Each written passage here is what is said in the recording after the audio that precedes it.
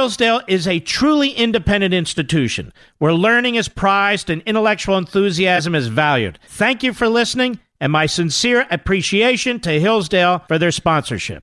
He's here. He's here. Now, broadcasting from the underground command post, deep in the bowels of a hidden bunker, somewhere under the brick and steel of a nondescript building, we've once again made contact with our leader, Mark Levin.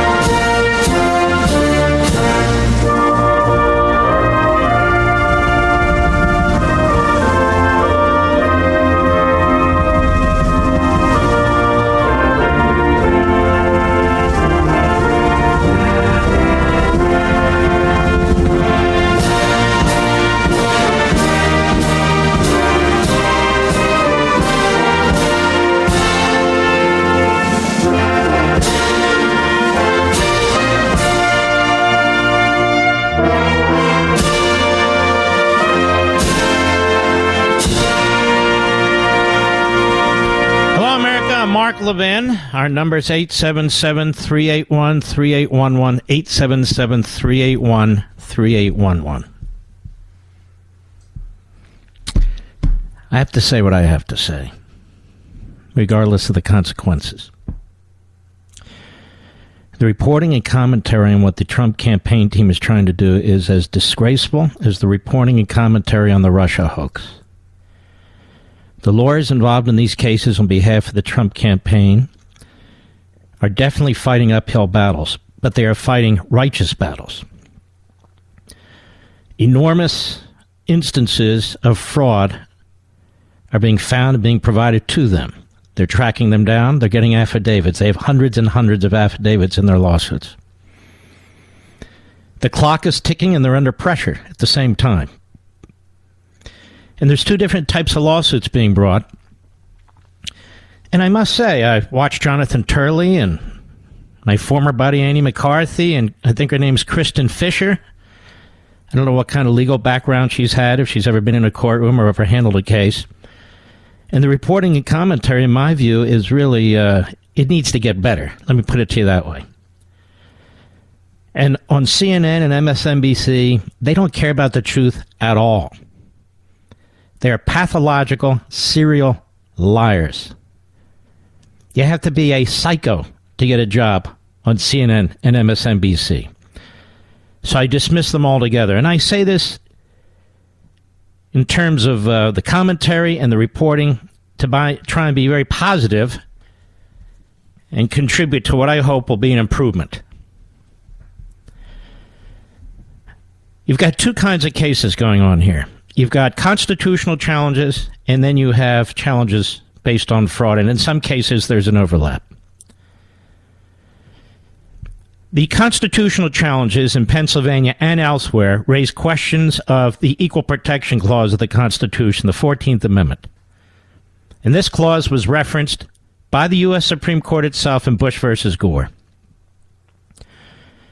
And that is basically this. You can't have disparate treatment from one voter to another based on geography, based on political party, or anything else for that matter, based on the manner in which they vote. Because otherwise you're going to disenfranchise some voters while promoting the votes of other voters. It's a very serious issue. It's the Equal Protection Clause, 14th Amendment. There's also a challenge on Article 2, Section 1, Clause 2, on who gets to make election laws.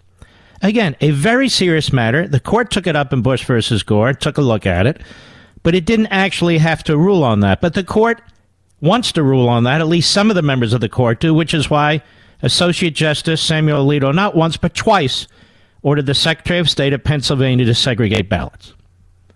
Seems like a pretty important issue, doesn't it? Now we're told that that only amounts to 10,000 ballots. And I'm thinking to myself, who are these commentators on television? That only amounts to 10,000 ballots. Well, that only amounts to 10,000 ballots in Pennsylvania. But maybe it amounts to more than 10,000 ballots in Pennsylvania. If you look at the actual lawsuits they're bringing, they're raising the Equal Protection Clause in a variety of circumstances.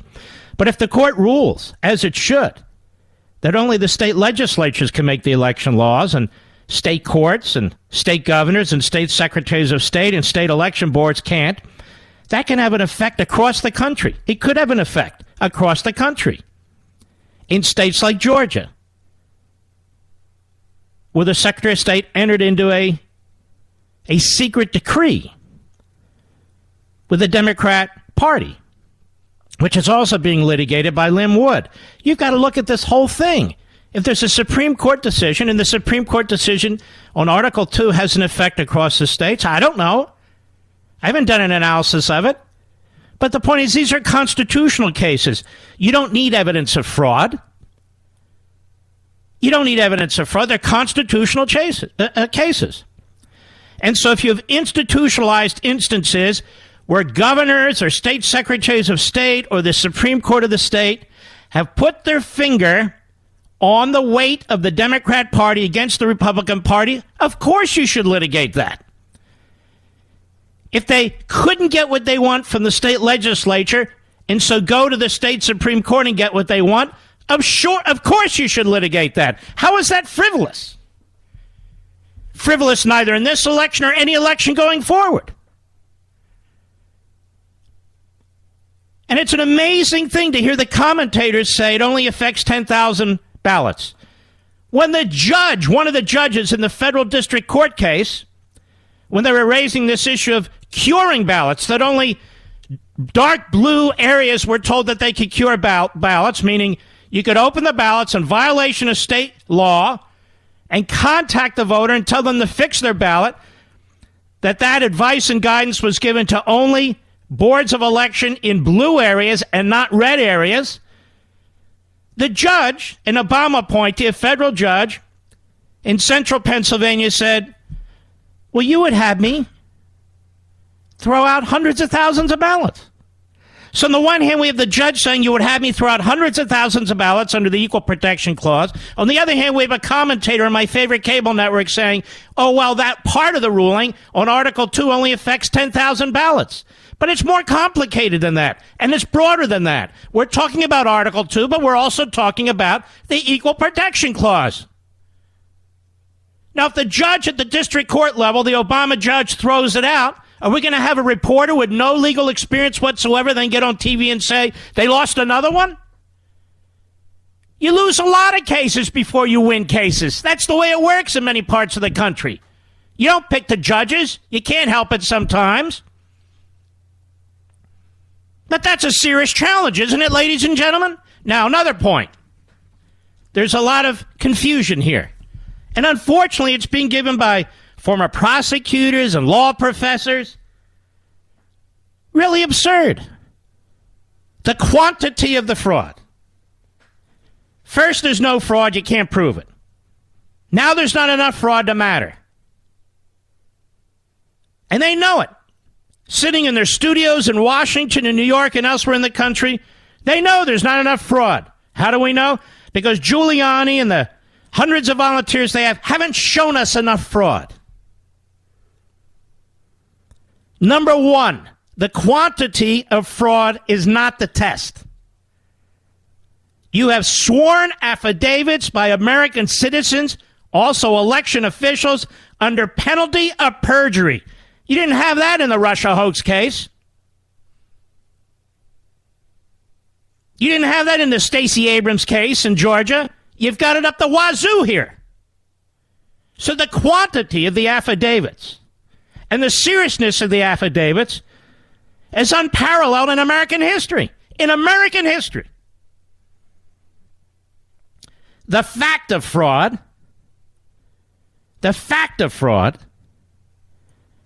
can raise serious, even grave concerns of voter disenfranchisement. That's enough. That's enough to get a positive ruling from a court. And the court can fashion a remedy. Doesn't have to accept the remedy that's proposed by the judges. A court can fashion a remedy, including transparency. That is, protect those ballots. We want to take a look. Protect that software. We want to take a look. That should be enough. Nobody walks into court and says, I have 150,000 ballots here, Your Honor, all of which are problematic. What kind of stupid commentary are we getting? It's not a numerical test. And yet these instances of fraud can lead to evidence of widespread fraud. And that's usually how it works. When you're prosecuting the mob, you get a rat fink. You get a source. You get information, and you build from that. You don't have to go in front of a federal court and say, look, I need all these warrants. I need all these wiretaps because we have evidence that we have 73 members of the this or that family. You don't need that. And yet, the report was that Giuliani's team did not credibly explain their path to victory. They have credibly explained their litigation activity, which could well be a path to victory. And this litigation strategy in these various states, where the laws have been changed, in many cases illegally, where they're tracking down 30, 40, 50 different types of voting activity, even with the states, there's different activity in different counties. It's a very difficult and complicated business. And she said they didn't reveal enough fraud to affect the election. They didn't reveal enough fraud to affect the election? How do we know that? Well, they haven't presented it. No, they're not going to present it. It's not possible to present it. They're bringing lawsuits about fraud. They need access to information. They need a court to assist if it sees fraud. They don't have a grand jury. They don't have subpoena power. They don't have the FBI or the state equivalent behind them. They're litigating cases in civil court or civil cases, not criminal cases.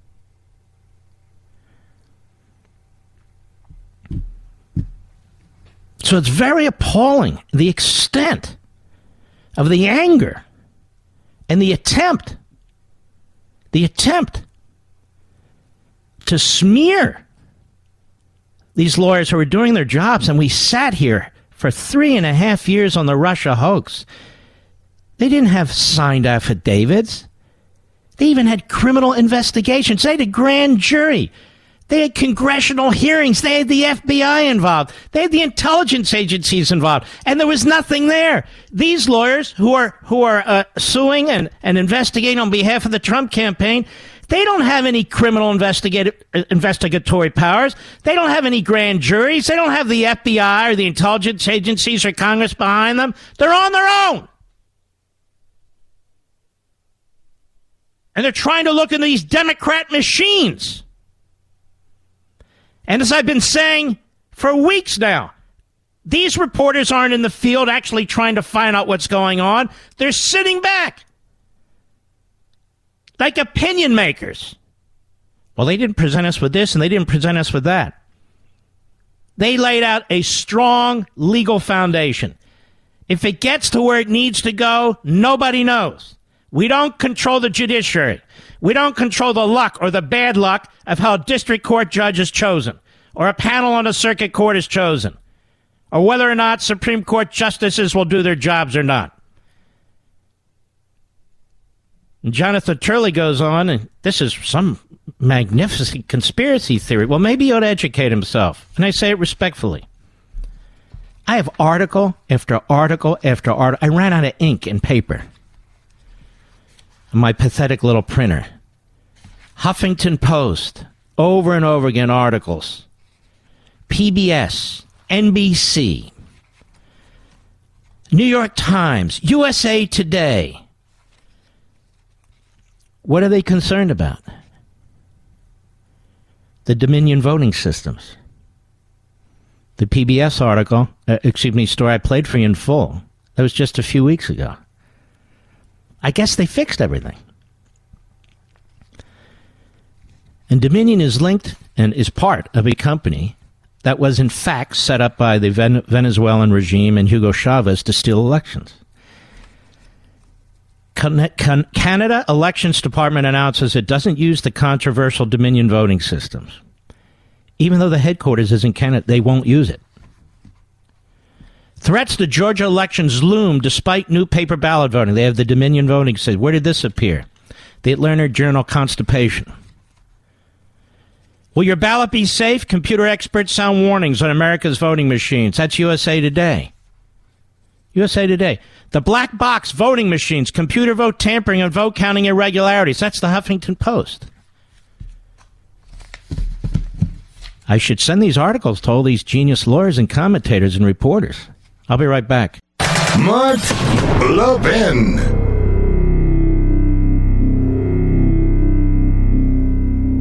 Hillsdale College serves 4 purposes: learning, character, faith, and freedom. Education and faith thrive in freedom, and freedom requires educated people and people of good character to preserve it. Hillsdale College has been providing the education needed to preserve free government for over 175 years, not only to its 1,500 undergraduate and graduate students, but nationwide through its free online courses and through its support of classical K-12 charter schools. Hillsdale's Articles of Association, dating way back to 1844, commit to preserving the blessings of civil and religious liberty through the provision of sound learning. The learning includes the Constitution. It includes the laws of nature and nature's God as described in the Declaration of Independence. Hillsdale's motto is pursuing truth and defending liberty since 1844, and it will continue to fight to live up to that motto, come what may. Learn more at levinforhillsdale.com, Levin for Hillsdale.com, levinforhillsdale.com.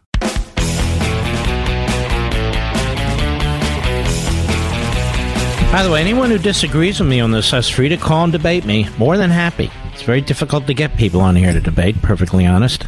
But whether they be professor, former federal prosecutor, or reporter, I'm more than happy to do it. And on a completely different subject, I posted, I believe it was earlier this evening, a link to the Lost Dog and Cat Rescue Foundation. There are others out there too, but that's the one I'm associated with. That's where I got Barney. And this is our biggest charity. And we barely tap the surface. And we do everything we can. I feel like we can do more, but we do, to get as many dogs out of these kill shelters in these ravaged areas as possible, and to get them into foster homes and to get them adopted. And once I retire from behind the microphone and behind the TV camera, that will be my life's focus. It just is what it is. I'll be right back. Hillsdale College serves 4 purposes: learning, character, faith, and freedom. Education and faith thrive in freedom, and freedom requires educated people and people of good character to preserve it. Hillsdale College has been providing the education needed to preserve free government for over 175 years, not only to its 1,500 undergraduate and graduate students, but nationwide through its free online courses and through its support of classical K-12 charter schools. Hillsdale's Articles of Association, dating way back to 1844, commit to preserving the blessings of civil and religious liberty through the provision of sound learning. The learning includes the Constitution. It includes the laws of nature and nature's God as described in the Declaration of Independence. Hillsdale's motto is pursuing truth and defending liberty since 1844, and it will continue to fight to live up to that motto, come what may. Learn more at levinforhillsdale.com, Levin for Hillsdale.com, levinforhillsdale.com. Mark Levin. tough as hell. That's why I like Mark Levin. And I'm not sure a lot of people like him. He's tough as hell. But I like him. I love him. Call in now. 877-381-3811. Conspiracy theories, our friend Turley says, who has really no information. All this reporting on Dominion voting systems prior to the election by left-wing news outlets, concerns by left-wing senators, all silenced. Now it's conspiracy theories. The Atlantic Journal-Constitution. Last time I checked, they're in Georgia. The selection this week of a $107 million electronic voting system that combines familiar touchscreen machines with paper ballots was a big step for a state that continues to face criticism and legal challenges over its handling of the 2018 election. Yeah, right. That involves, of course, Stacey Abrams. But critics say the system will be vulnerable to hacking, and getting the machines ready in time for the statewide presidential primary in March won't be easy. It goes on and on. They're not the only ones. I told you this recently, and I played it for you. It's October 26th. PBS did a whole 7-minute, 8-minute segment on it. USA Today. Will your ballot be safe? Computer experts sound warnings on America's voting machines.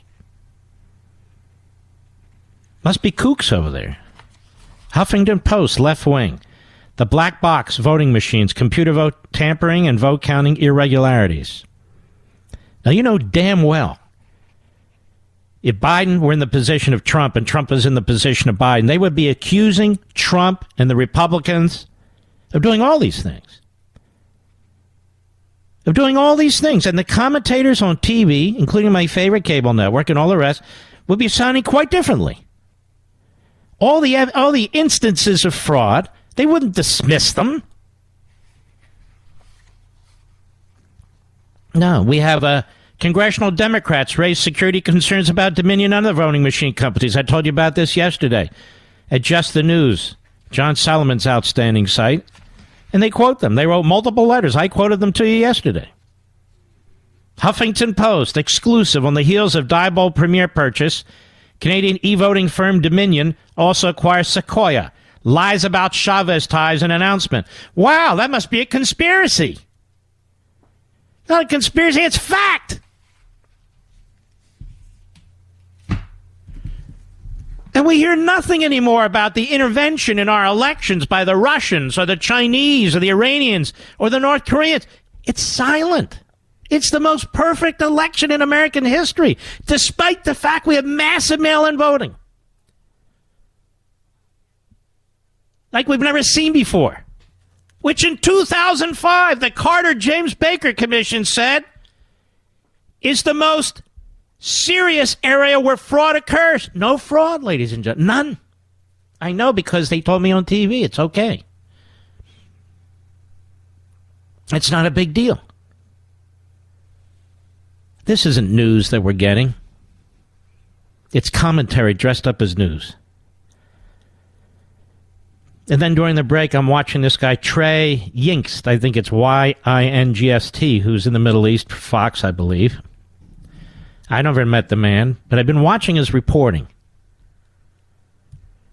And, of course, he's very pro-Palestinian, like almost all the rest of the media. The New York Times, Washington Post, and so forth.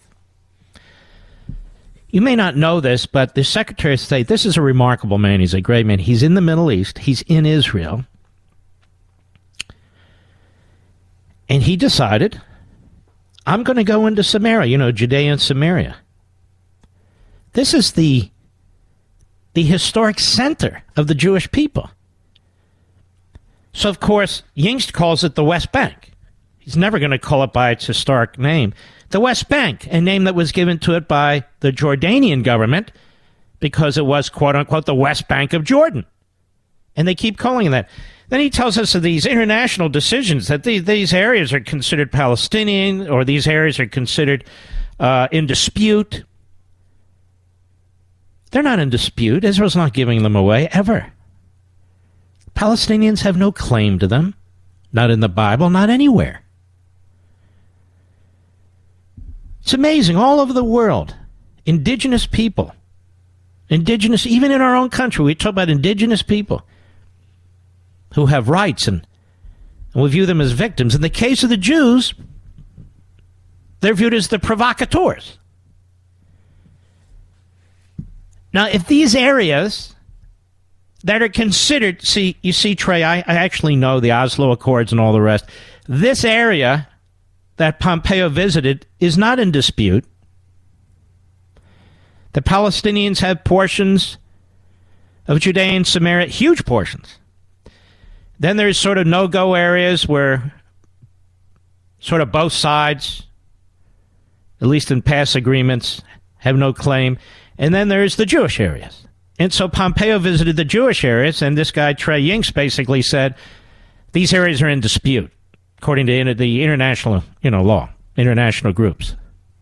What kind of nonsense is that? So Pompeo visits a winery there, the Sagut Winery, which sells wine in our own country. It's very controversial, he says. No Secretary of State has ever done it. That's why he's a great man. Visited a winery in the West Bank, he was said to have done. Did something else extremely controversial, ladies and gentlemen. What did he do? He said, from now on, products shipped from Judea and Samaria by Jews will be labeled products from the state of Israel, not from,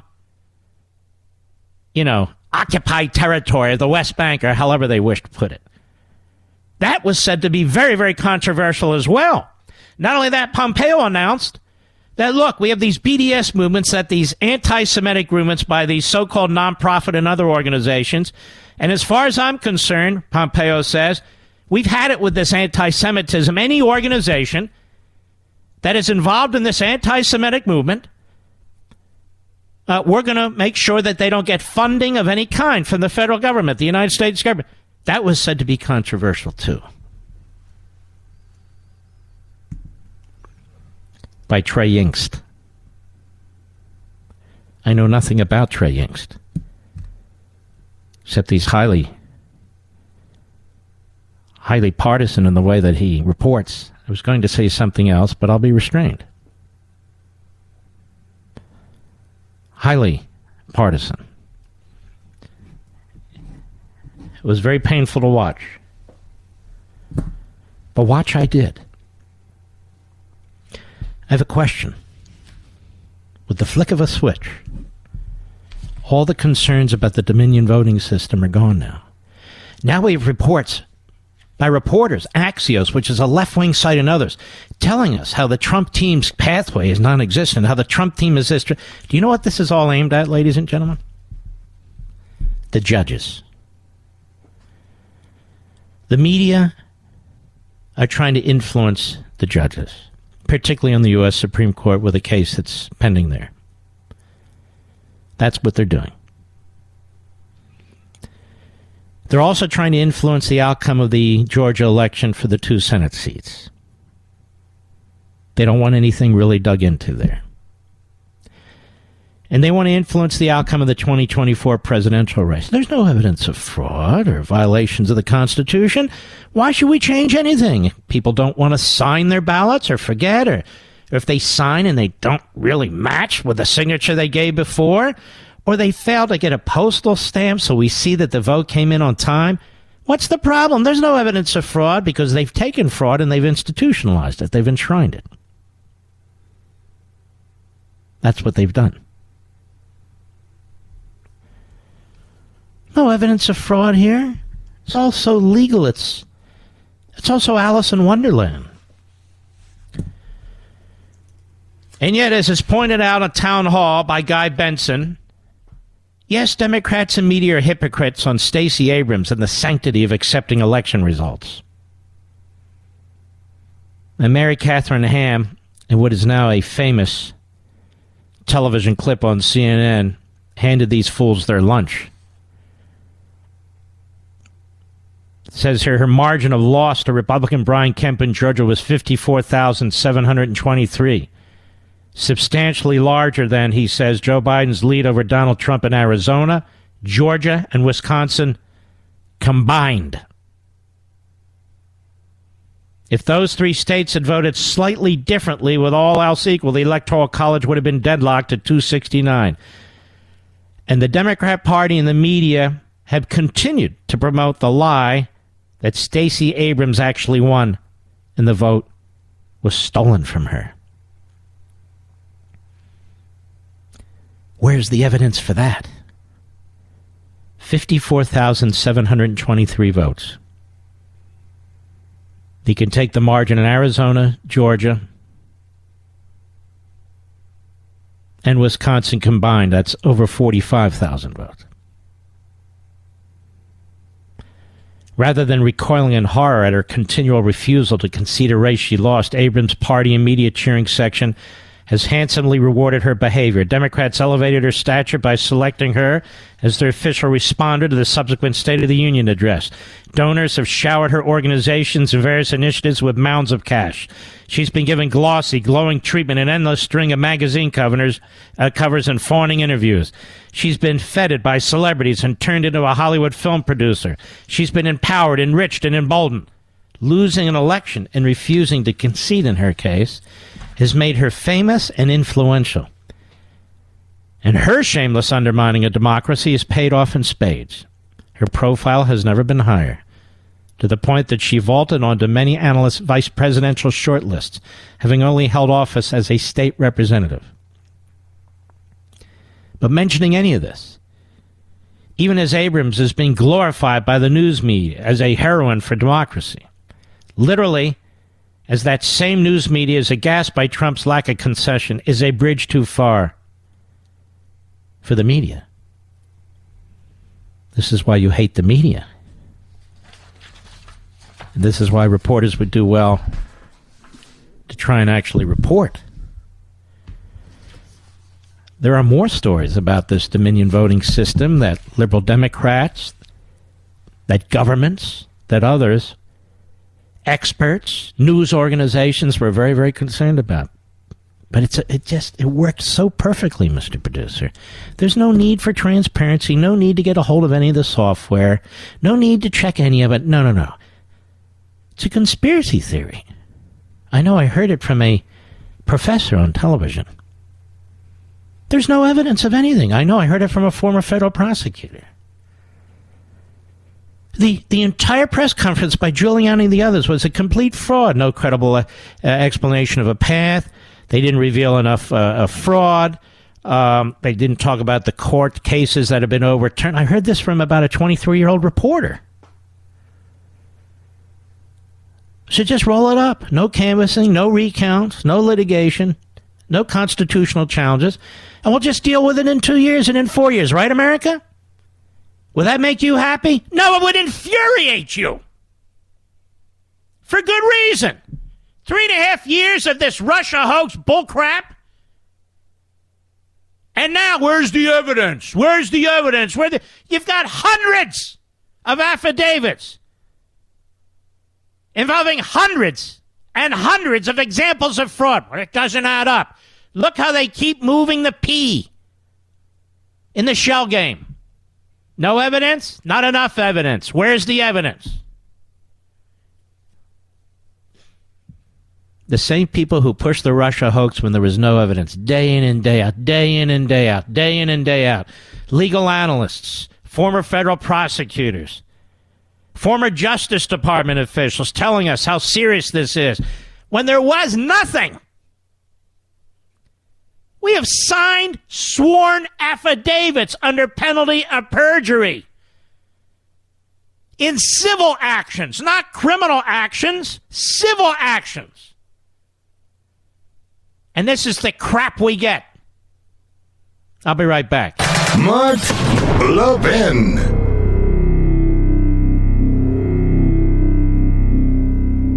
Hillsdale College serves 4 purposes: learning, character, faith, and freedom. Education and faith thrive in freedom, and freedom requires educated people and people of good character to preserve it. Hillsdale College has been providing the education needed to preserve free government for over 175 years, not only to its 1,500 undergraduate and graduate students, but nationwide through its free online courses and through its support of classical K-12 charter schools. Hillsdale's Articles of Association, dating way back to 1844. Commit to preserving the blessings of civil and religious liberty through the provision of sound learning. The learning includes the Constitution. It includes the laws of nature and nature's God as described in the Declaration of Independence. Hillsdale's motto is pursuing truth and defending liberty since 1844. And it will continue to fight to live up to that motto, come what may. Learn more at levinforhillsdale.com, Levin for Hillsdale.com, levinforhillsdale.com.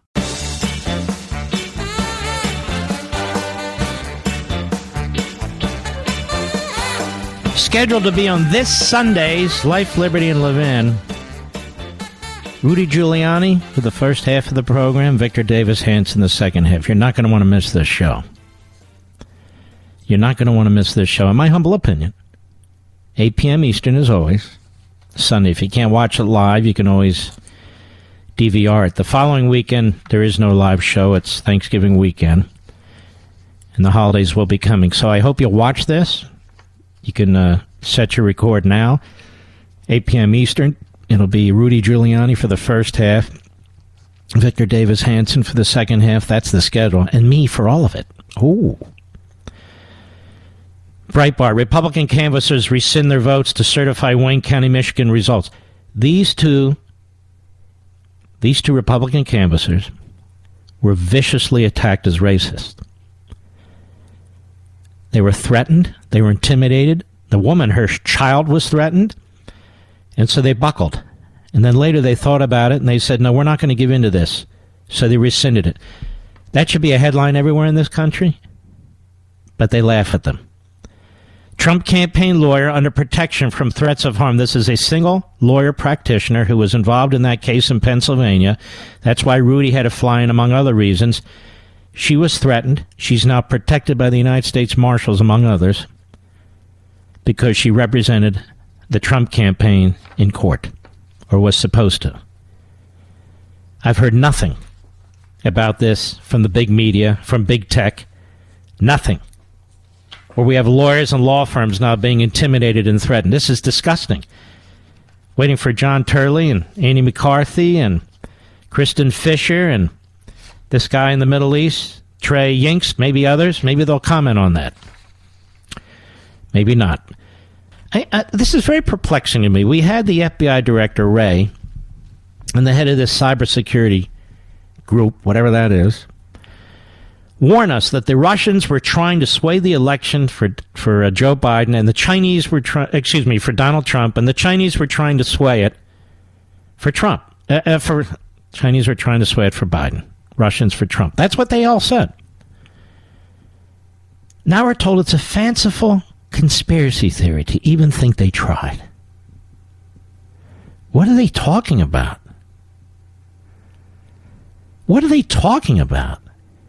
Again, it's like a light switch on and off. So the Russians didn't do anything. The Chinese didn't do anything. The Dominion voting system, which was attacked by at least 24 different entities, members of Congress, security experts, some experts in colleges, as well as media organizations. Now that's a conspiracy theory too. I'm telling you, you got to give credit to these lawyers. They're putting their necks on the line and they're being trashed, stabbed in the back at the same time. The media in this country are sickening. And there's a growing level of sickening media personalities out there. I'll be right back. From the Westwood One Podcast Network.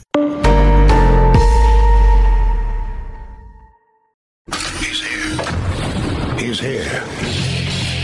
Now, broadcasting from the underground command post, deep in the bowels of a hidden bunker, somewhere under the brick and steel of a nondescript building, we've once again made contact with our leader, Mark Levin. Hello, America. I'm Mark Levin. Our number, 877-381-3811, 877-381-3811. You know, one of my favorite senators, actually one of my favorite public officials, has become Tom Cotton. He has the guts to state the truth. That's all he does. He states the truth, whether it's about history, whether it's about China, whether it's about trade. And he comes under vicious attack for saying things that 10 years ago you would say it wasn't a big deal. Senator, how are you? I'm doing great, Mark. I hope you're doing well. Sometimes I feel like when I speak the truth and get attacked by the woke left, all I'm doing is saying what people here in Arkansas think is common sense. And a lot of the country, I'll tell you the truth. You go to the Senate floor, you give a speech about 1620 and the Pilgrims, and you say, this is the beginning of the real history of America. You're attacked by the same leftist forces. They came up with the 1619 crapola, and you've been attacked for this. What's going on exactly? Yeah, so, Mark, first off, I just want to point out that I think it's very sad that we're coming up Saturday on the 400th anniversary of the Pilgrims landing in 1620 and the 400th anniversary of the Mayflower Compact, the very first constitution in America.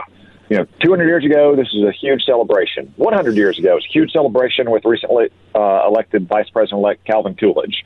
Yet here we are, and, where are the parades? Where are the commemorations? Where are the celebrations? I think it's a pretty sad commentary on the sense that so many people have, the indoctrination that we've had that this is somehow a bad thing.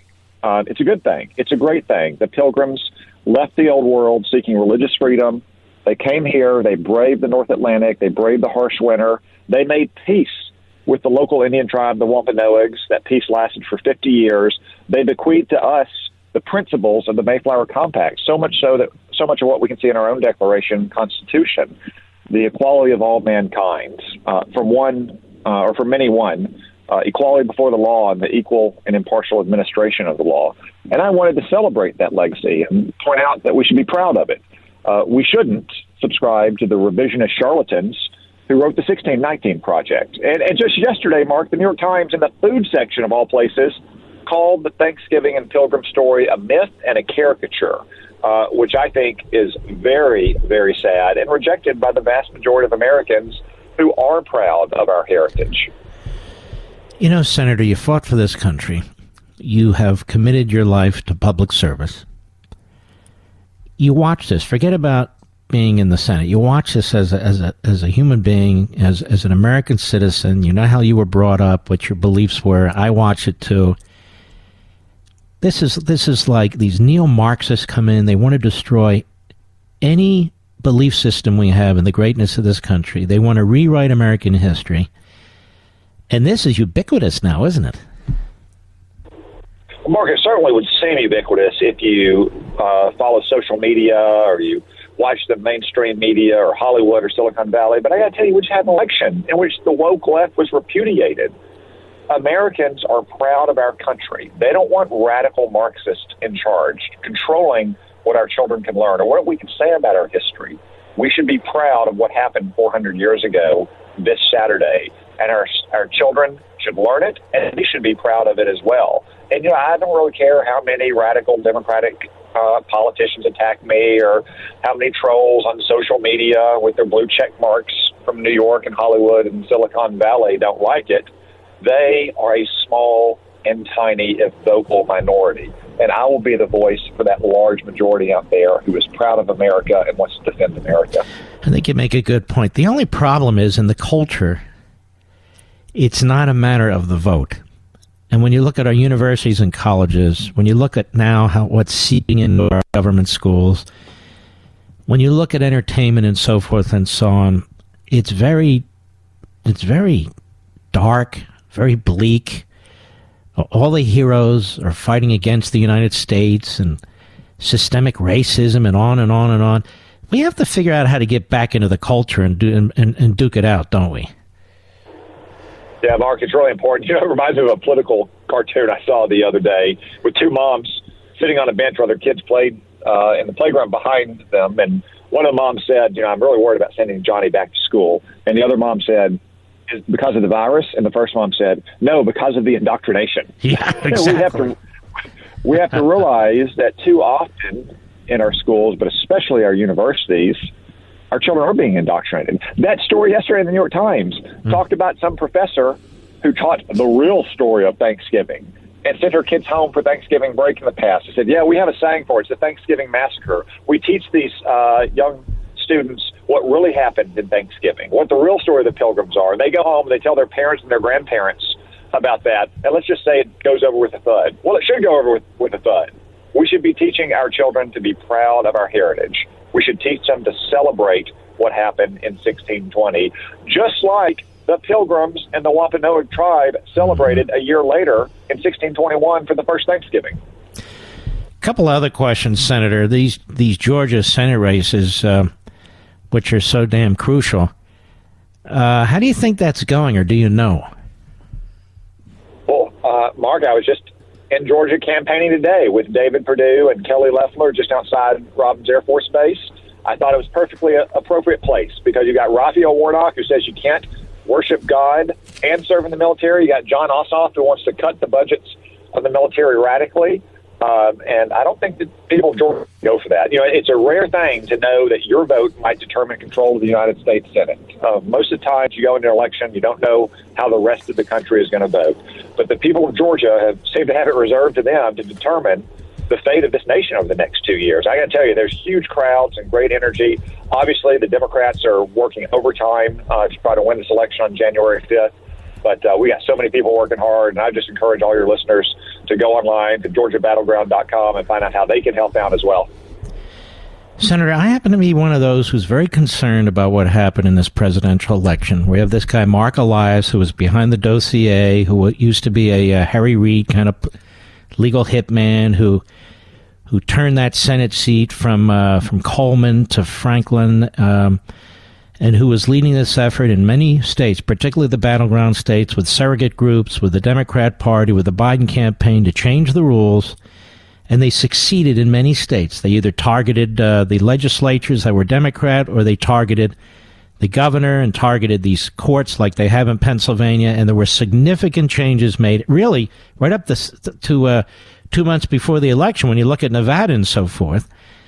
And I'm watching this stuff. And so there are constitutional issues under the Equal Protection Clause, under Article 2, who gets to make these laws. You see Rudy today, and many people, including my wife, are working on these cases. They have hundreds and hundreds of affidavits, and all we hear is, well, it's not enough to deliver victory. Shouldn't we find out what the hell took place in these different states where numbers are starting to show up, like in Georgia, or in the case of Pennsylvania, where the politics of that road court, just as the Florida road court in 2000, are so obvious? Don't we need to fix this going forward? Yeah, so, Mark, first off, we absolutely should get to the bottom of what happened in Georgia, in Nevada, in Arizona, in Pennsylvania, and other states. The president has a right to have a fair and open counting of every legal ballot and make sure that no illegal ballots are counting. We'll see what the resolution of that. That's really out of the hands of politicians at this point. This is in the hands of lawyers, and the president's lawyers in particular. But going forward, yes, we need to make sure that our elections have integrity, that you don't have the kind of last-minute changes, that you don't have systems that are susceptible to fraud, like universal mail-out balloting with ballot harvesting, which is essentially the end of the sanctity of the secret Yes. ballot. If everyone knows that you've got a ballot in your home, someone can just show up at your house and say, hey, I want to collect your ballot. You have no idea who they are. That can be a very intimidating, very tense kind of moment. People should be able to cast their ballots in the sanctity of the voting booth, if that's what they choose. That's why it's so important that we win those elections in Georgia, because we cannot have Nancy Pelosi's crazy voting law foisted upon this country that would mandate nationwide mail-out balloting and allow ballot harvesting without so much as signature verification, not to say even photo identification. Now, you bring up signature verification. This is one of the problems, big problem in Pennsylvania, but in Georgia, when you have the Secretary of State, who, behind the scenes with this Mark Elias, basically signs an agreement that weakens the necessity for signatures, and the state legislature had nothing to do with it. They had no knowledge of this. And I'm thinking to myself, well, if that's not a violation of Article 2, there is no violation of Article 2. A Secretary of State can't sign an agreement that rearranges a key factor in the election laws like that. That's one of the things Lynn Wood is challenging, by the way. Yeah, Mark. Well, as you know, consent decrees have been abused by the left for many, many years, so-called sue and settle cases where you get favorable officials or officials that just don't want bad publicity, and they purport to make public policy by entering into a consent decree settlement with the left. It's happened in this context. It's happened in so many other contexts, environmental law and so forth. that is an area that is ripe for the Supreme Court to review to make sure that, in fact, it's the people's elected representatives through the political processes making these laws, not left-wing activists who are suing in court. All right, Senator, we appreciate all you're doing, and I think the entire audience here, except for a few out there who are kind of listening in, agree with you and appreciate what you're doing. So take care of yourself. Hey, well, thank you very much, Mark. And to all of your listeners, let me wish you a happy Thanksgiving, and let me say God bless the memory of the Pilgrims of 1620, our Pilgrim Fathers. Amen, amen. God bless you. Take care, sir. And we will be right back. Mark Levin.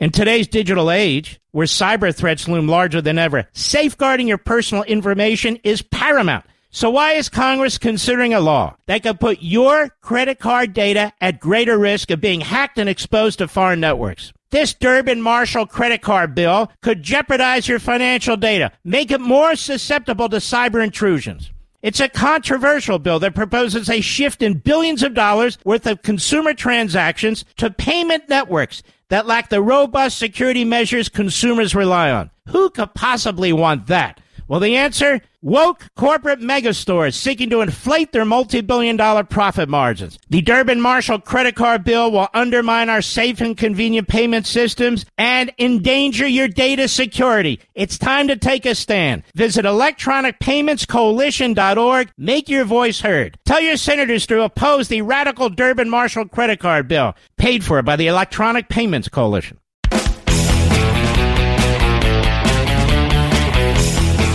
Rudy Giuliani today.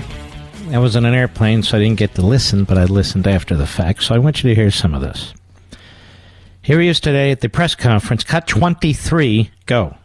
So, for example, the recount being done in Georgia will tell us nothing, because these fraudulent ballots will just be counted again because they wouldn't supply the signatures to match the ballots.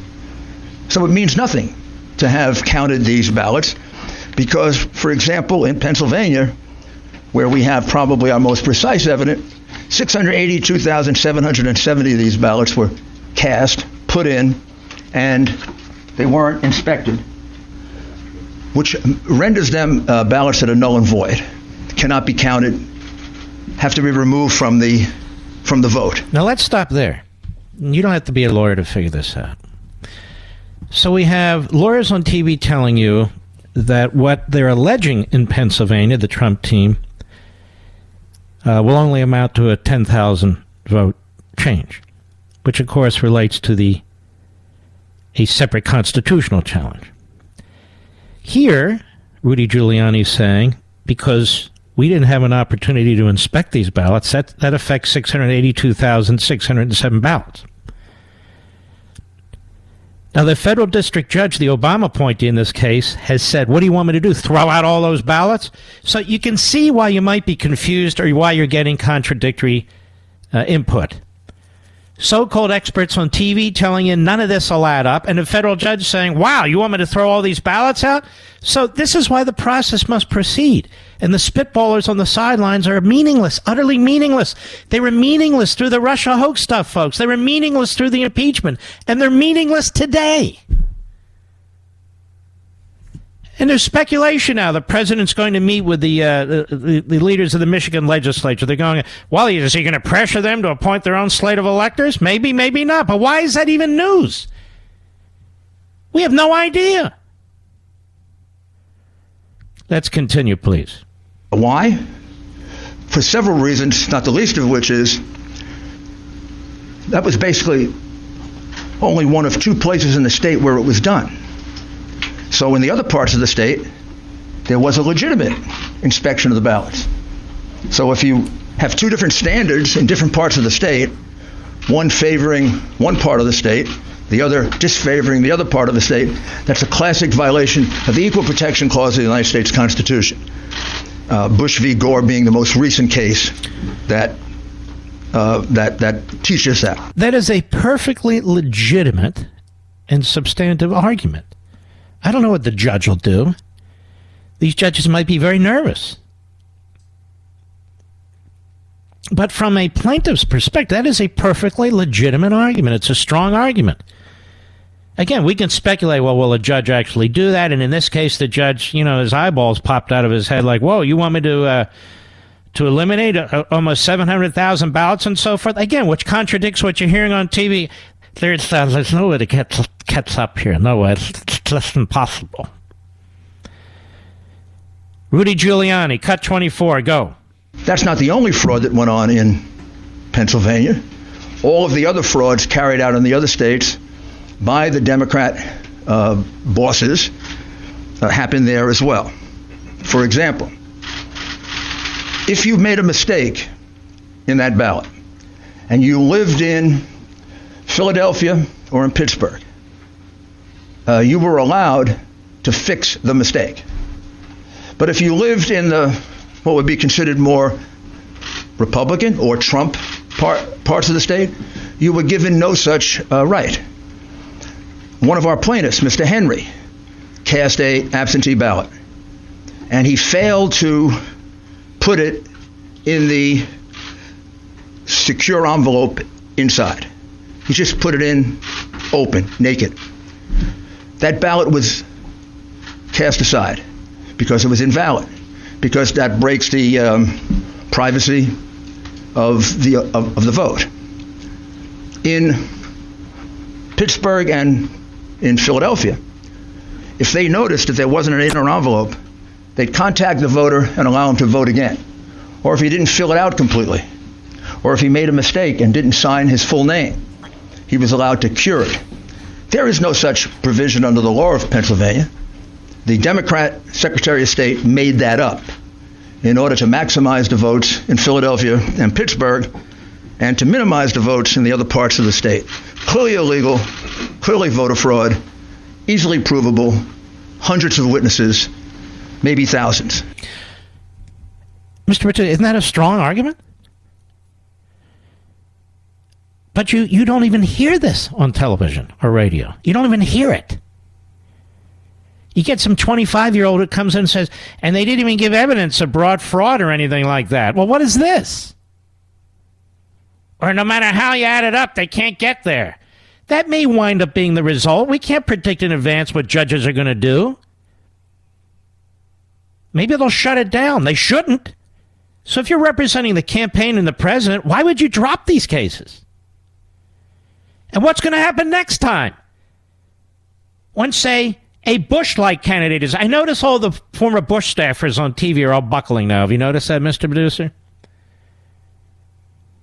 Like the Karl Roves of the world and others. They're all buckling now. There's no way here. These guys that fought to the dirty end in Florida. To the dirty end in Florida. Now, I want you to hear a little bit more. We have a couple more cuts of Rudy Giuliani. Those of you, including me, who weren't able to watch the news conference, it was extremely impressive because I went back. Extremely impressive. And yet they're mocked. They're mocked. Stacey Abrams isn't mocked. She's a conquering hero for being a buffoon. On the Democrat side, they run with their hoaxes left and right. They're not mocked. Here you have a real prosecutor, a real lawyer with real cases, and he's mocked. I'll be right back. Mark Levin, America's mentor of conservatism. Call now at 877-381-3811. According to a recent survey, 51% of U.S. adults believe the COVID-19 economy is worse than the Great Recession. Now, whether it's job loss or helping your adult children financially or anything else, these obviously are stressful times. We need to be smart with our money and with our budget. We need to do what we can to protect what is ours, including our homes. So if you're a homeowner who's not taking the advantage of this historical low interest rates, you really need to do something about it now. Call American Financing. They're the best by every measurement. They treat you like adults. They treat you with respect. They want your business, but they're not going to pressure you. They're not going to throw a bunch of numbers at you. They'll have a conversation with you. What is it that you want to do? What do you think you need? And let's see if we can work this out. You get a free mortgage review that I've been telling you about. No obligation, no pressure, no upfront or hidden fees. Just a simple conversation around which loan program may be better fit for you and your family. Because rates are incredibly low and chances are you can benefit from them. So call American Financing now. See if you can save up to $1,000 a month. Now think about that. Say you have 10 years left. $1,000 a month over 10 years is a lot of money. Let's say you want to just extend it to a 30-year. Still a ton of money. Even more. So call American Financing now. 888-900-1828. 888-900-1828. That's 888-900-1828. Or you can go on the internet and visit them at AmericanFinancing.net. American Financing, NMLS 182334, www.nmlsconsumeraccess.org. Rudy Giuliani, again at today's press conference. Cut 25, go. Jesse Jacob is an adult citizen and a resident of the state of Michigan. She's been an employee of the city of Detroit for decades. I know her age, but she can tell you her age. She was assigned to voting duties in September, and she was trained by the city of Detroit and the state of Michigan. She was basically trained to cheat. She said that I was instructed by my supervisor to adjust the mailing date of these absentee ballot packages to be dated earlier than when they were actually sent in. The supervisor made that announcement for all workers to engage in that fraudulent practice. That's not me saying that. That's just American citizens saying that under oath. I don't know. Maybe you could say she's lying, but you can't say there's no evidence. This is what we call evidence. This is direct evidence, not circumstantial. I tried many, many cases, as did all my colleagues here. You put a witness on a witness stand, the witness is testifying to their own knowledge. This witness goes on the witness stand and she will say, I was told to adjust the date on the absentee ballots.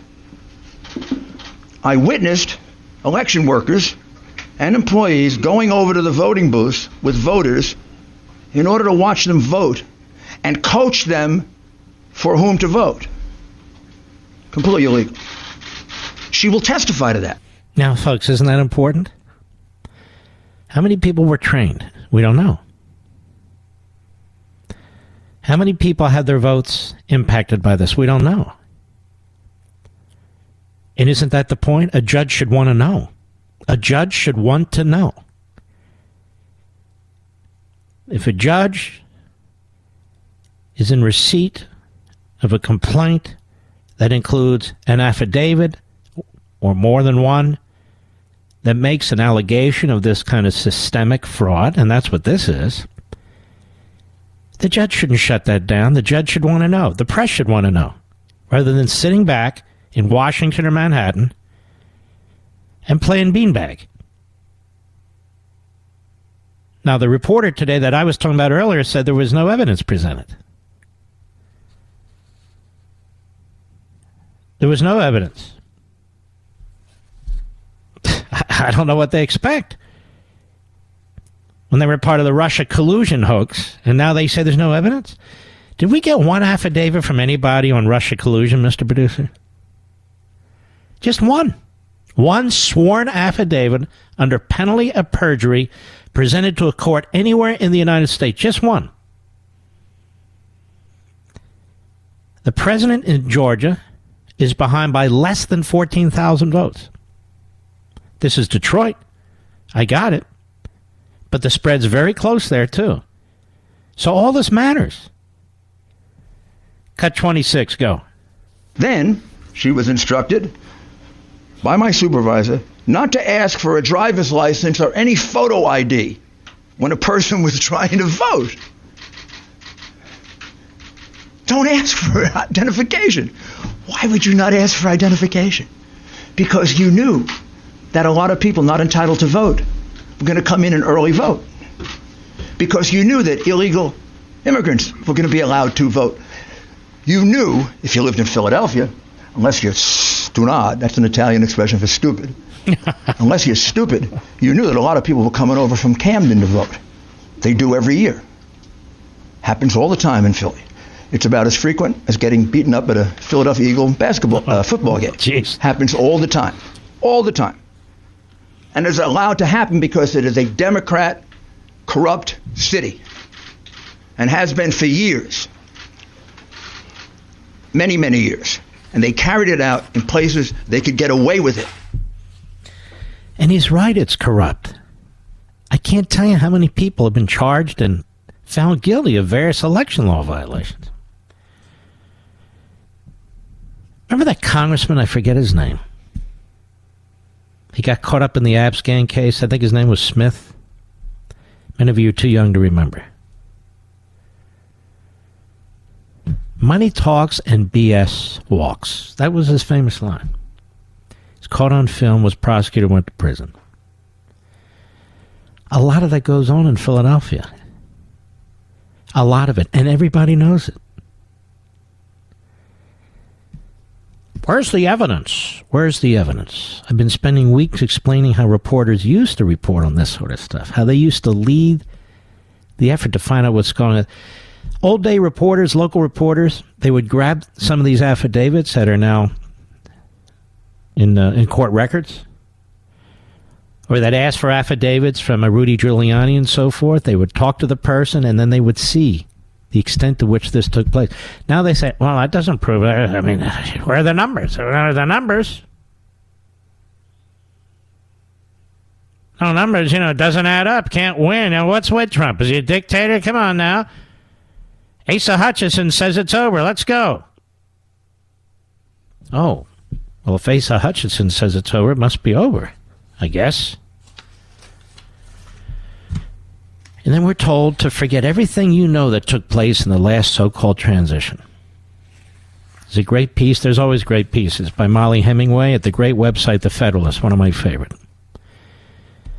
She said, a prominent liberal legal academic who spent the last 4 years pushing outrageous, discredited, and debunked conspiracy theories about Donald Trump stealing the 2016 election said on Fox News Sunday, and why would he be on Fox News Sunday, by the way?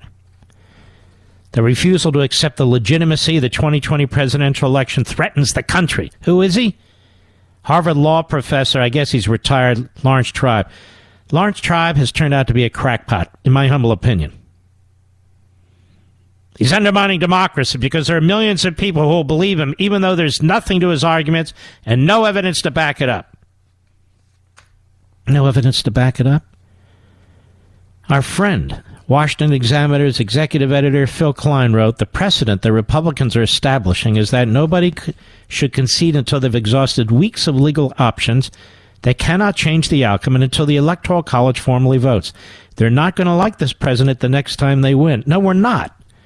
On the other hand, Phil, and I like Phil, your tweet should talk about why we're here and how we got here, what took place in the states over the last year or two, which unfortunately you and your paper really didn't cover. And that's why there's challenges. Leaving apart the question begging about what the results of litigation will be, writes Hemingway, readers were aghast that Klein seemed to completely forget the 4 long years Democrats and other anti-Trump activists spent refusing to acknowledge the legitimacy of Trump's presidency. And that, of course, is true as well. Commentary Magazine's associate editor Noah Rothman opined, and I'm glad she's using names. I've been using names all along here, too. Of course, candidates routinely go to court in election disputes, including presidential candidates in 2000, 04, and 016. As for the outlandish claim that there's no analog to a few weeks of litigation, is perhaps worth noting that Rothman helped contribute to the Russia collusion hoax at a time conservative readers were desperate for assistance in fighting that false narrative.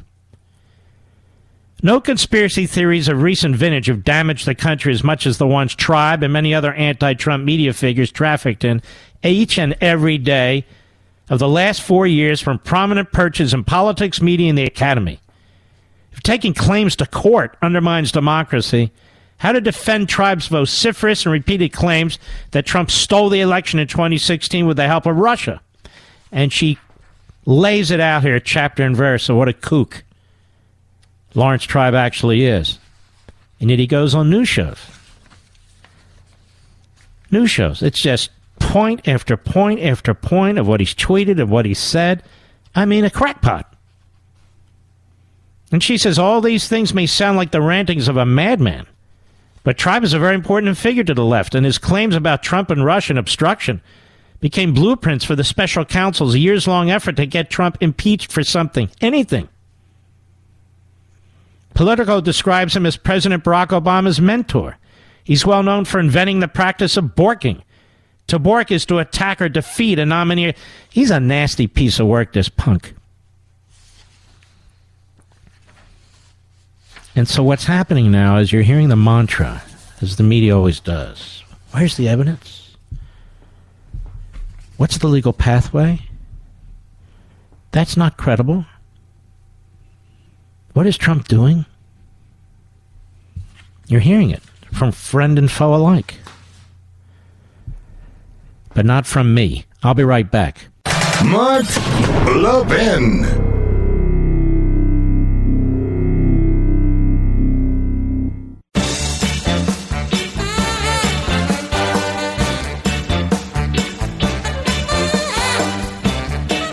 Remember, ladies and gentlemen, and I've talked about it before, but it's worth underscoring, whenever we had a so-called government shutdown of about 17% of the government, they were telling you you're not going to get your check in the mail, the parks won't be open, you know, all the horrors that are going to occur. Most of them were flat-out lies. That government employees aren't being paid, although they're always paid when the shutdown so-called is over. And yet when the economy is shut down in significant part, you don't get the same concerns. And why is that? Because the media, the bureaucracy, the public sector unions, they're all one and the same. They're all Democrats. I am really quite shocked at the fact that parents in this country aren't rising up, aren't marching, aren't demanding to take their classrooms and their schools back, and they're putting up with these thug teachers' unions. And Joe Biden doesn't want you to have any options, because he says we're not going to spend any money on any non-government run schools in government facilities, period. And he's talking about naming one of the most radical union bosses out of New York, the AFT. He's talking about, if should he be president, putting her in charge of the Department of Education. That's pretty shocking. This Randy Weigarten. He's got lobbyists. He's got all these corporate types and so forth. This is why these corporations are not conservative. We don't need to defend corporatists. Even in media, these corporatists are quite left-wing. You should go online, and it's public, and look at their contributions. Virtually no media organization is run by conservatives.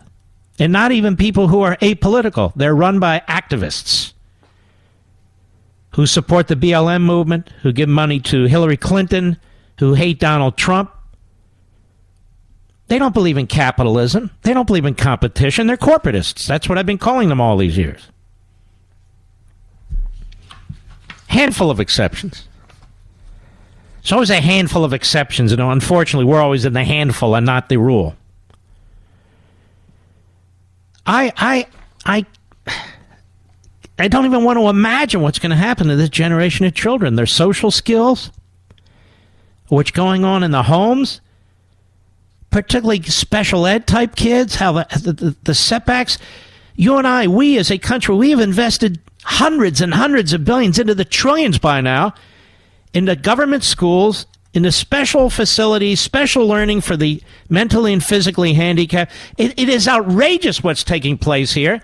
And the fact that the parents in this country and the grandparents haven't risen up and said, give us our damn schools and our buildings back. We'll get teachers to fill in there. They don't have to be members of a union. It's just shocking to me what we're willing to put up with in this country. We have the government telling us to wear masks in our own homes. We have the CDC telling us don't travel on Thanksgiving. Who the F do these fools think they are? Whenever they tell me not to do something, I do it. So I'm going to drive 5 hours on Wednesday to go to Thanksgiving. And no, I'm not wearing a mask with my family. So stick it.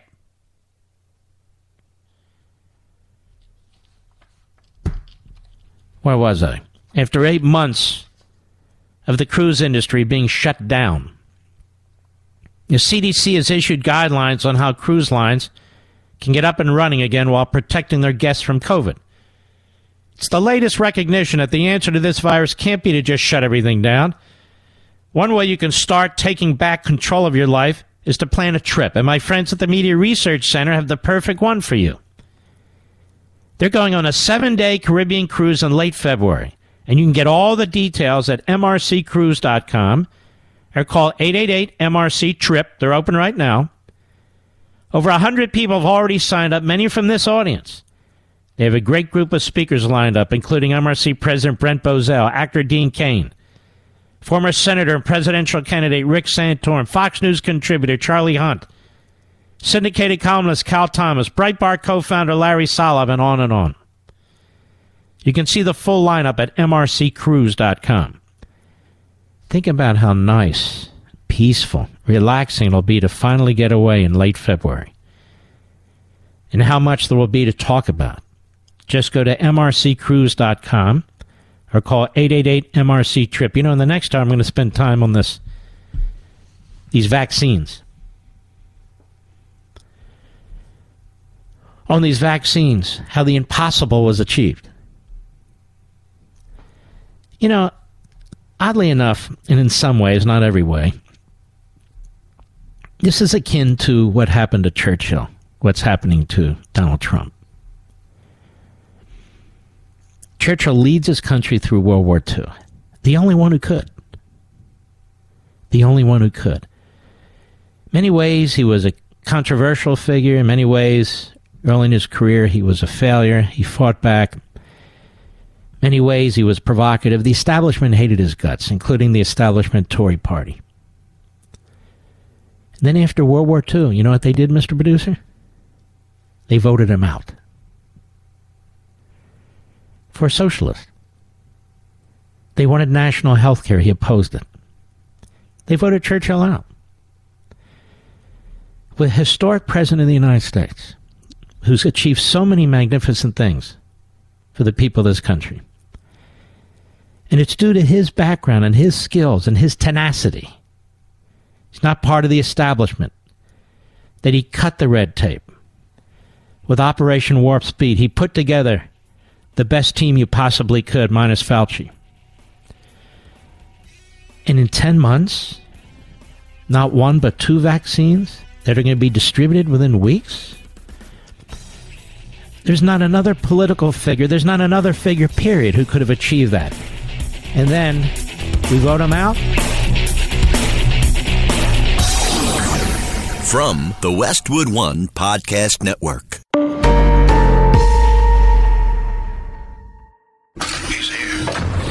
He's here. Now, broadcasting from the underground command post, deep in the bowels of a hidden bunker, somewhere under the brick and steel of a nondescript building, we've once again made contact with our leader, Mark Levin. Hello, America. Mark Levin here. Our number, 877-381-3811, 877-381-3811. NBC News. When was this, Mr. Diesel? Why does my printer cut off the original dates of these things? Fact check. Trump needs miracle to be right about Rosie vaccine timeline, experts say. I think this is back in May, if my memory serves. I was right. May 15th, 2020. Quasi-photographic memory, not perfect. President Donald Trump has suggested multiple times that a coronavirus vaccine could come within months, an accelerated timeline that prominent health experts and veteran vaccine developers say is unlikely absent a miracle. Quote, we're looking to get it by the end of the year if we can, maybe before, Trump said Friday during a Rose Garden event centered on his administration's efforts to fast-track a vaccine, again, May 15th. Think we're going to have a vaccine by the end of the year, he told reporters later in the day. But experts, this is how the media destroy. But experts say that the development, so any expert who doesn't agree should no longer be an expert and should be decertified in whatever they're doing. But experts say that the development, testing, and production of a vaccine for the public is still at least 12 to 18 months off, and that anything less would be a medical miracle. What Trump did was unbelievable. This has been my point all along. Unbelievable. And so NBC should be taking what they reported on May 15th and say that their experts said this would be a miracle, and it is a miracle. Quote, I think it's possible you could see a vaccine in people's arms next year, by the middle or end of next year, but this is unprecedented, so it's hard to predict, said Dr. Paul Offit, O-F-F-I-T, a professor at the Perelman School of Medicine at the University of Pennsylvania, and the director of the Vaccine Education Center at Children's Hospital of Philadelphia. He must know what he's talking about. I mean, Trump's just a developer and a systemic white supremacist. And then they go on NBC. Offit spent 26 years developing a vaccine for rotavirus, a common and dangerous childhood gastrointestinal disease, before it was approved by the FDA in 2006. He said vaccine development typically takes decades, but that efforts to counter COVID-19 are being fast-tracked by scientists, drug companies, and nations, rallied by the World Health Organization. No, they weren't. They're rallied by Trump. World Health Organization. And they go on. In the best of circumstances, we should have a vaccine, or let's say vaccines, between 12 and 18 months, said Dr. Stanley Plotnick, credited with inventing a rubella vaccine in 1964. Trump's own top infectious disease expert, Dr. Anthony Fauci, told the Today Show that January 2021, listen to this, January 2021, Mr. Producer, let's go back and find this so I can play this tomorrow. Fauci told the Today Show that January 2021, remember this is May 15th article, is the earliest the vaccine could be ready. But caution that the timeline is, quote, aspirational, unquote, and depends on companies producing a vaccine before researchers are sure it'll work. Fauci had no significant role in the development of this vaccine. Why is he even commenting on it? Do you see how wrong he was? Do you see how wrong he is on so much? But he's political. January 2021 is the earliest the vaccine could be ready, but cautioned that's aspirational. Ladies and gentlemen, it's going to be used at the end of November, 11/2020, or 12/2020, early December. This is May 15th. It's not forever ago, and this guy's sitting in a position where he should know. So he's popping off about things he doesn't know, which he does a lot. Pressed on the issue at a Senate hearing, Fauci said again that while he was cautiously optimistic, there's no guarantee that the vaccine's actually going to be effective. Strike two, 95% effective. Rick Bright, who was ousted last month as Deputy Assistant Secretary of Health for Preparedness and Response, testified at a House hearing Thursday that an accelerated timeline might paint too rosy a picture. This is why Trump gets rid of these people. Says, you're not doing your job. Get the hell out of here. You're a liar. Get the hell out of here. You're misleading the public. Get the hell out of here. You can't do that. You can't do that. He does it with generals, and he does it with civilians.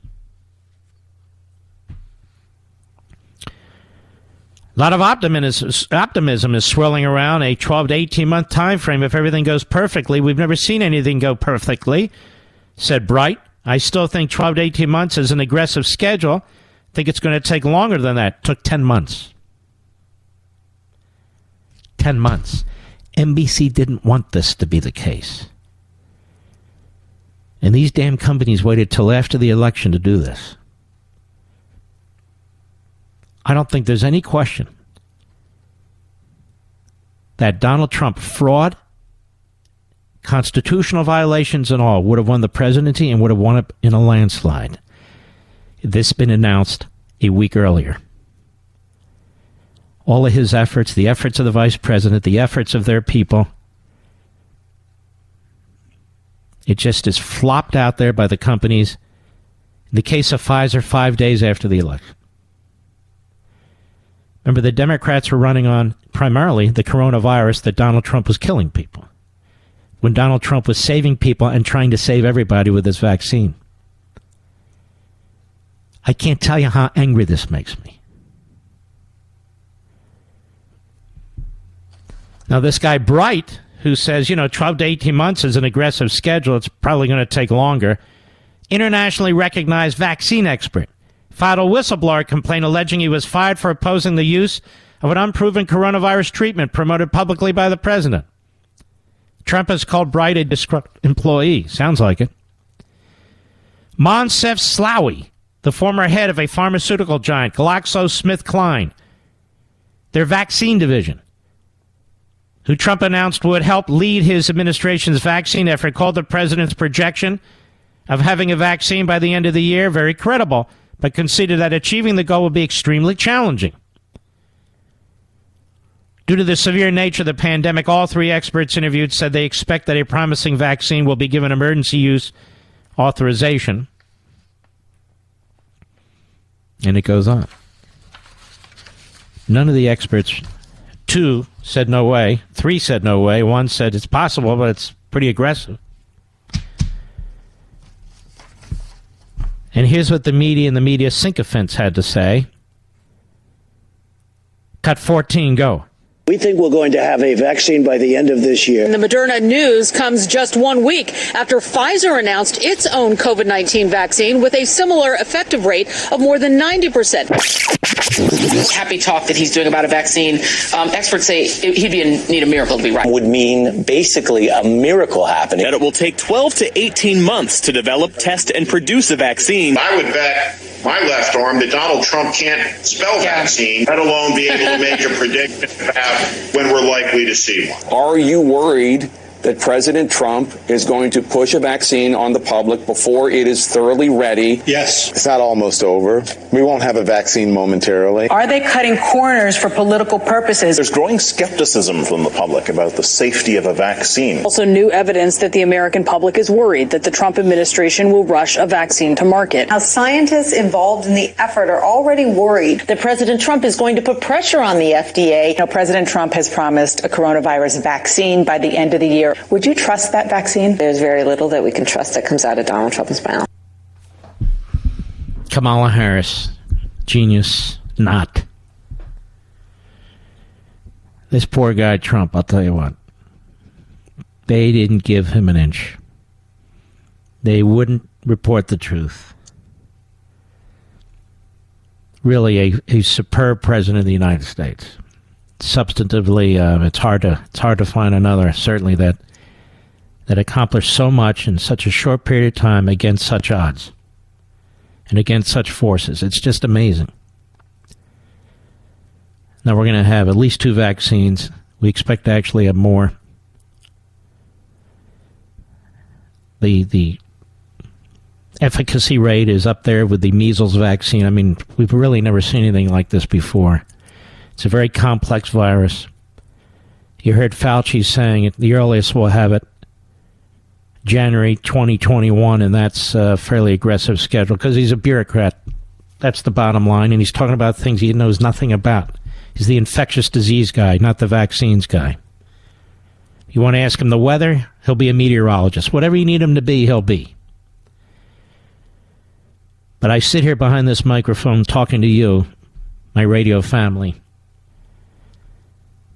and what's been done to this president, and even with these vaccines, for these companies to hold back the announcement until after the election, when all the work was done in the course of this administration, really it's so awful. It's so grotesque. And Donald Trump and his group will in fact save hundreds of thousands, if not millions of people as a result of Operation Warp Speed. The seed money, the purchasing of the vaccines before they're even ready, just in case they are, the vials and the syringes all purchased and being manufactured, the transport, the delivery. This vaccine has to be kept at freezing temperatures. In fact, the Pfizer one has to be kept at 70 below zero. So all these things had to be worked out, and they were worked out. While the media was trashing him, while the experts were trashing him, while Congress was trashing him, while they all said it wasn't possible, Trump was actually not only following the science, they were making the science. They were making the science. I'll be right back. Mark Levin.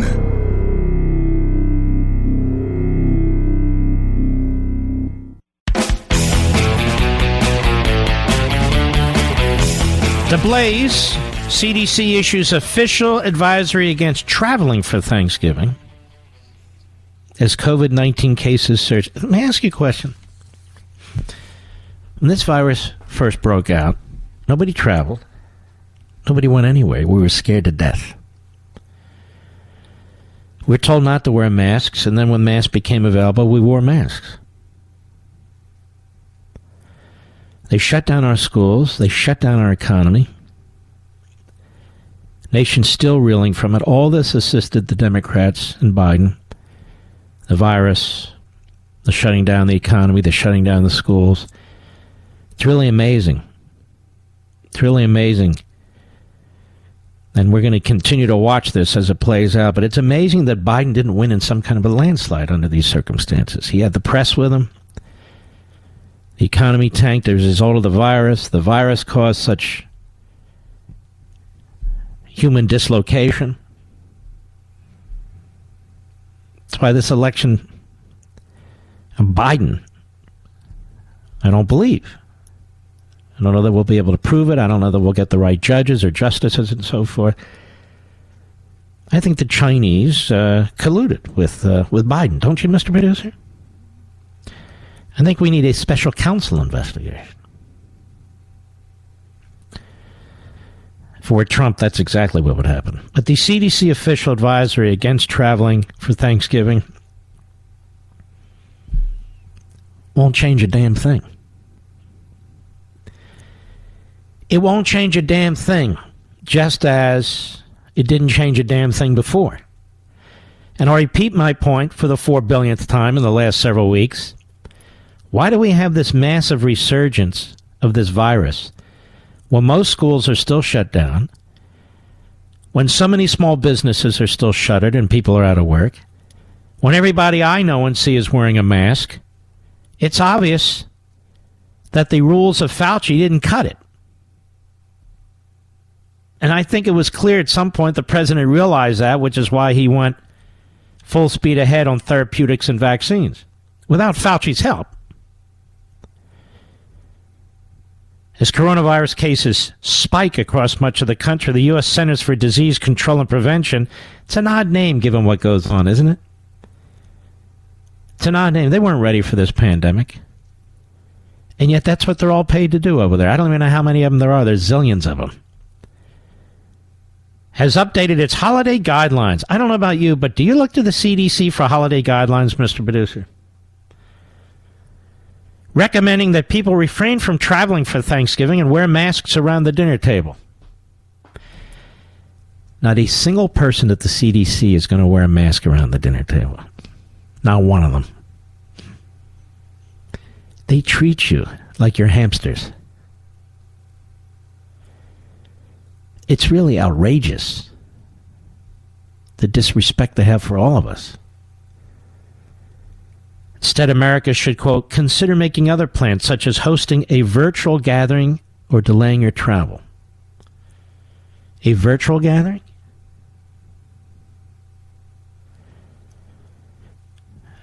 Yes, you do get virtual turkey. Let's continue here. Instead, Americans, for those not traveling but still planning to attend a gathering, health officials recommend that it be with only members of their immediate household, or those who've been together already for at least 2 weeks. Do they understand what Thanksgiving is, Mr. Producer? Just listen to this. If gathering with individuals outside one's household, the CDC advises wearing a mask and maintaining 6 feet of distance away from the others.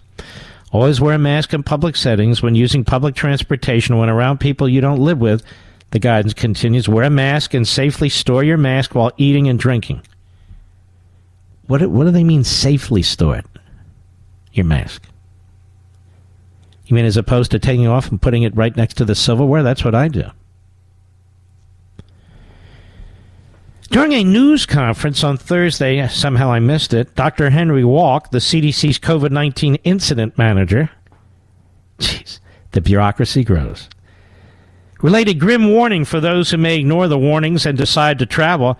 The tragedy that could happen is that one of your family members from coming together in this family gathering actually end up being hospitalized and severely ill and die.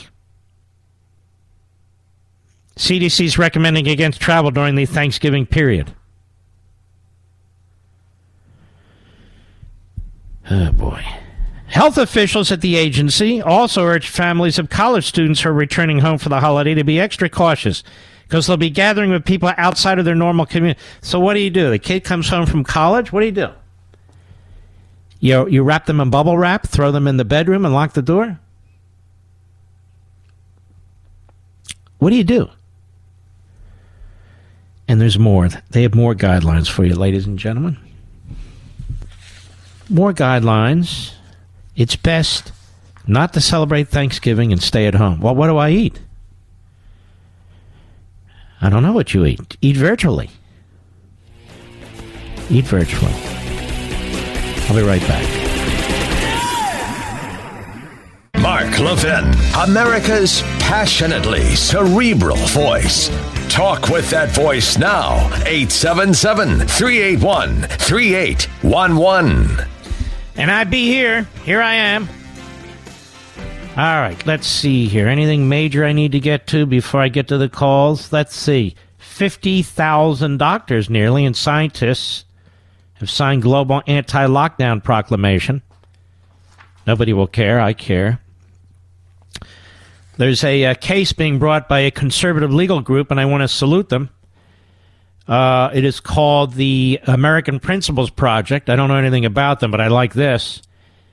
They filed a Federal Election Commission complaint against Facebook, claiming the social media company broke the law by censoring their PAC ad attacking Joe Biden and Senator Gary Peters in Michigan.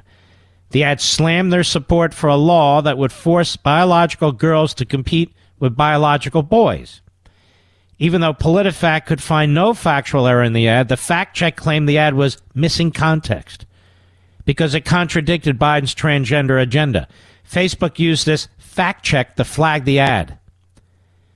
Quote, Facebook censored several of our ads, our PAC ads, this election cycle. The basis for this FEC complaint focuses on the first, which attacked Gary Peters and Joe Biden for their support for the so-called Equality Act, which would destroy women's sports if it were passed into law, said the executive director, Terry Schilling. And by censoring this ad on such a flimsy basis and by allowing ads in favor of Democrats to run unfettered on its platform, Facebook materially contributed to the campaigns of Peters and Biden. I've been saying they ought to make these in-kind contribution complaints left and right. All these campaigns against Facebook. Now, I've already told you, and Mr. Producer's preparing for it. You need to prepare for it, too. This isn't a suggestion. It isn't a threat. At the end of this year, we are leaving Facebook. Now, oddly enough, Twitter has not slammed us.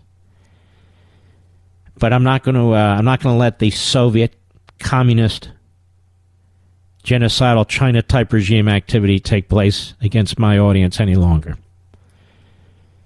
We joined Facebook when it was clearly an open and free site. I encouraged you to come over to Facebook, to friend me, to follow me, so we can communicate with each other. Now we have Facebook interfering with our communications. Interfering in a way that I've never been interfered with before until recently, where they're trying to tell us what we can say to each other and how we can communicate with each other. But I'm not putting up with fascism, whether it's by government or by a massive corporation and this punk who runs it, Zuckerberg, who goes before Congress and, in my view, is very misleading and deceitful. So those of you who are following me on Facebook as well as Twitter, they could be next. I want to strongly encourage you to come over to Parler. Almost 4 million of you have. We want to use these sites to communicate with you, to come over, and then discard Facebook. And so Parler, of course, is coming under attack, as you would expect from the fascistic media and the fascistic left. But we don't give a damn about them. They don't matter. They are, by definition, fascistic. So go to Parler, Parler, and go to @MarkLevin Show, @MarkLevin Show. Now, some people say it's a little bit more difficult to work through it. It's because it's new. It's new for you and it's new for them. So all the bugs are being worked out, but it's really relatively smooth. I got over there fairly easily. So I want to encourage you to do that. I also want to encourage you to embrace our podcast. Embrace our podcast. That is, go ahead and download the app. So if you're on holiday and the show's not running, or it's preempted, or it's tape delayed, or something happens because some stations made a decision, and we love all our stations, but I'm saying that the podcast is a backup. And for a lot of people, that's what they listen to. That's what my wife listens to. She listens to the podcast. So we want to be on as many platforms as possible. So please go to marklevinshow.com, marklevinshow.com, marklevinshow.com. Then you'll be on the homepage. Click on Audio Rewind. It's the middle top of that homepage. All right? That'll take you to the podcast page. And then one more click for you to download whichever podcast platform you want. I prefer myself the Apple Podcast, but there's also Stitcher and the Google Podcast, whatever you want. But whatever your age, whatever your interest, if you like this show, if you want to listen to this show, you need to have the podcast loaded and ready to go just in case. Just in case, because you never know what's going to happen on your station, with me, whatever. So download the podcast, please. I'm encouraging you to do that. MarkLevinShow.com. You'll be on the home page. Click on the Audio Rewind. It's in the middle top of the home page. It'll take you to the podcast page and pick the podcast platform you want. Apple, Google, Stitcher, and you're ready to go. You're ready to go. Some of you go, I don't know, podcast from Schmodcast. It's very easy. If you have a phone device, cell phone device, it's very easy. Your iPad, computer, laptop, doesn't matter. And so I want to thank the American Principles Project for pursuing Facebook like they are. A couple more things. We have a really remarkable Secretary of State. I don't know that we've ever had a Secretary of State like this, in Mike Pompeo. And what Mike Pompeo is doing all over the world is fantastic. He's stared down Russia, he's stared down China, and obviously he's doing it at the direction with the support of the President of the United States. But he's doing it. You have a lot of secretaries of state who resist it. They get devoured by the bureaucracy. You know how it goes. But he has not. He's been very loyal to the President. The President has been really fantastic in many respects. And so he's gone to Israel, and he's gone to places in Israel where Secretary of State's never gone before. Do you know Donald Trump is the first, I think he's the first president to go to the Western Wall. But we know for sure the Secretary of State is the first high official of the United States government, I read, to go to the city of David, which predates Jerusalem, but is right on the edge of Jerusalem. It's called the City of David because of King David, who founded it. This Secretary of State went to Samaria, Judea and Samaria. You've heard them. This really is the birthplace of Judaism. The Palestinians claim it because they claim everything. They demand everything. They're not the indigenous peoples there, the Jews are. But that's beside the point. And so he went to this area, and he went to a winery there. the Sagat Winery. And this winery is really quite famous, not in America so much, because it fought a rule by the European Union and others that insisted that on its label it can't say a product of Israel. It was required to say something like a product of the West Bank or whatever, and they really fought that. And for a period of time they lost, with the European Union anyway. So one of the things the Secretary of State did today is he said, for now on, it's the official position of the United States government that products that come out of these areas will be said to be a product of Israel. Secretary of State also announced that organizations that embrace the BDS movement, which is intended to destroy the economy and the existence of Israel, was founded by anti-Semites and leftists in the Middle East and Europe and so forth, as a way to try and destroy this little country. He said any organizations tied into that movement will receive no government monies from the federal government. It's a remarkable Secretary of State. Now, in the meantime, I'm looking at Breitbart.com. Do you know who Karine Jean-Pierre is? Neither did I. She's a hate Israel radical who praised Democrats for shunning a pro-Israel conference last year. She's actually emerged as a top contender to be, God forbid if he is, Joe Biden's White House press secretary. NBC News' Jeff Bennett cited multiple sources as saying that Jean-Pierre, currently an aide to Biden's running mate Kamala Harris, how do you like that, was the top candidate for the position. If she's chosen, she'd be the first woman of color to serve as president. Who cares? I can think of a lot of women of color be better than this lady. How come they never do this with Republicans? First woman of color, first person to stand on their head, first person, how come they never do this with conservatives and Republicans?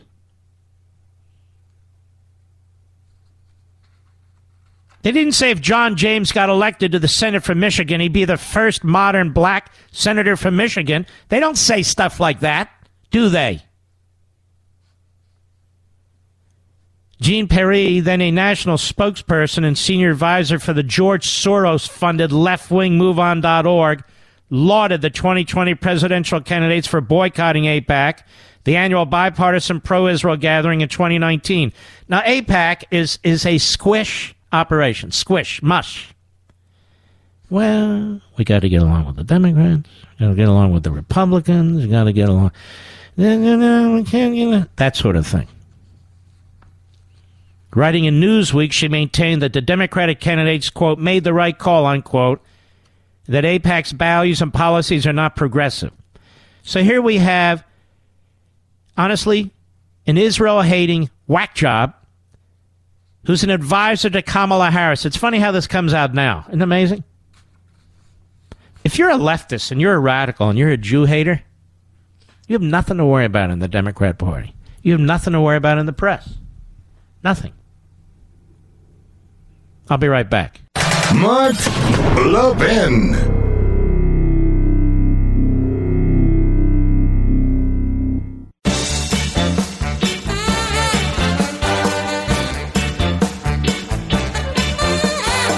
So Joe Biden is taken by these public sector unions. He's ridden on their shoulders his entire life, public career. Now they've shut down our schools. And what's Joe Biden's solution? He doesn't even talk about it. The Democrat parties are destroying our children. The Democrat Party is destroying our children. It's destroying our schools. It's the plaything of the teachers' unions. The Democrat Party's already destroyed our cities. 300,000 people, by last count, have left New York City. I was in Florida visiting a family member, and they can't keep up. with the immigration of citizens from other states into Florida. And, of course, the locusts, the liberal Democrats, they'll come in and they'll vote Democrat. Because why? I think they're mentally ill. Something's not right. But look what they're doing to our schools. You never hear these health experts talk about our schools. I heard an assistant secretary of HHS, that would be a Trump appointee, a psychiatrist. She's very concerned about this. And you should be too. What's going to happen to this generation of children? And the experts are shutting the schools. The school systems are shutting. The teachers are blackmailing them. And then they're getting salary increases. All these things, why are they out of our control?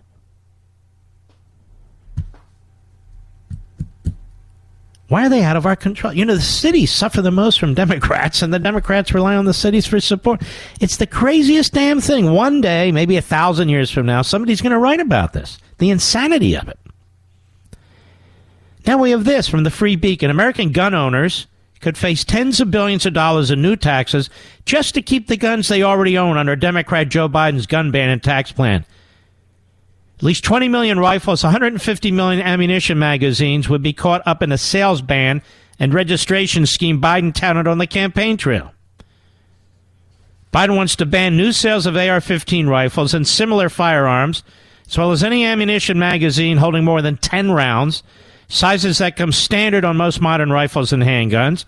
He would pay some owners to surrender the affected guns they legally own and force everyone to register the guns under the National Firearms Act. And that would require a $200 tax stamp.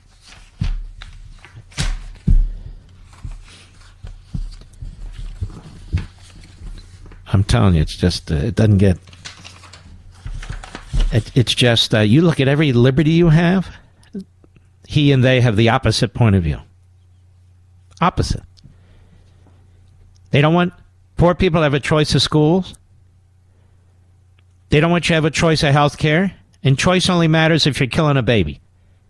That's a woman's right, to kill a baby. Folks, does this holiday season feel like it's been a long time coming? Well, for me, too. We're going to have to fight these people on the airwaves, at the grassroots level, in courts, administratively, every way we know. God forbid if Donald Trump's not president. And I want to encourage you to stop listening to people on TV and radio who are not going to help us. Dismiss them. We don't need them. The same people who said we wouldn't have a vaccine by now.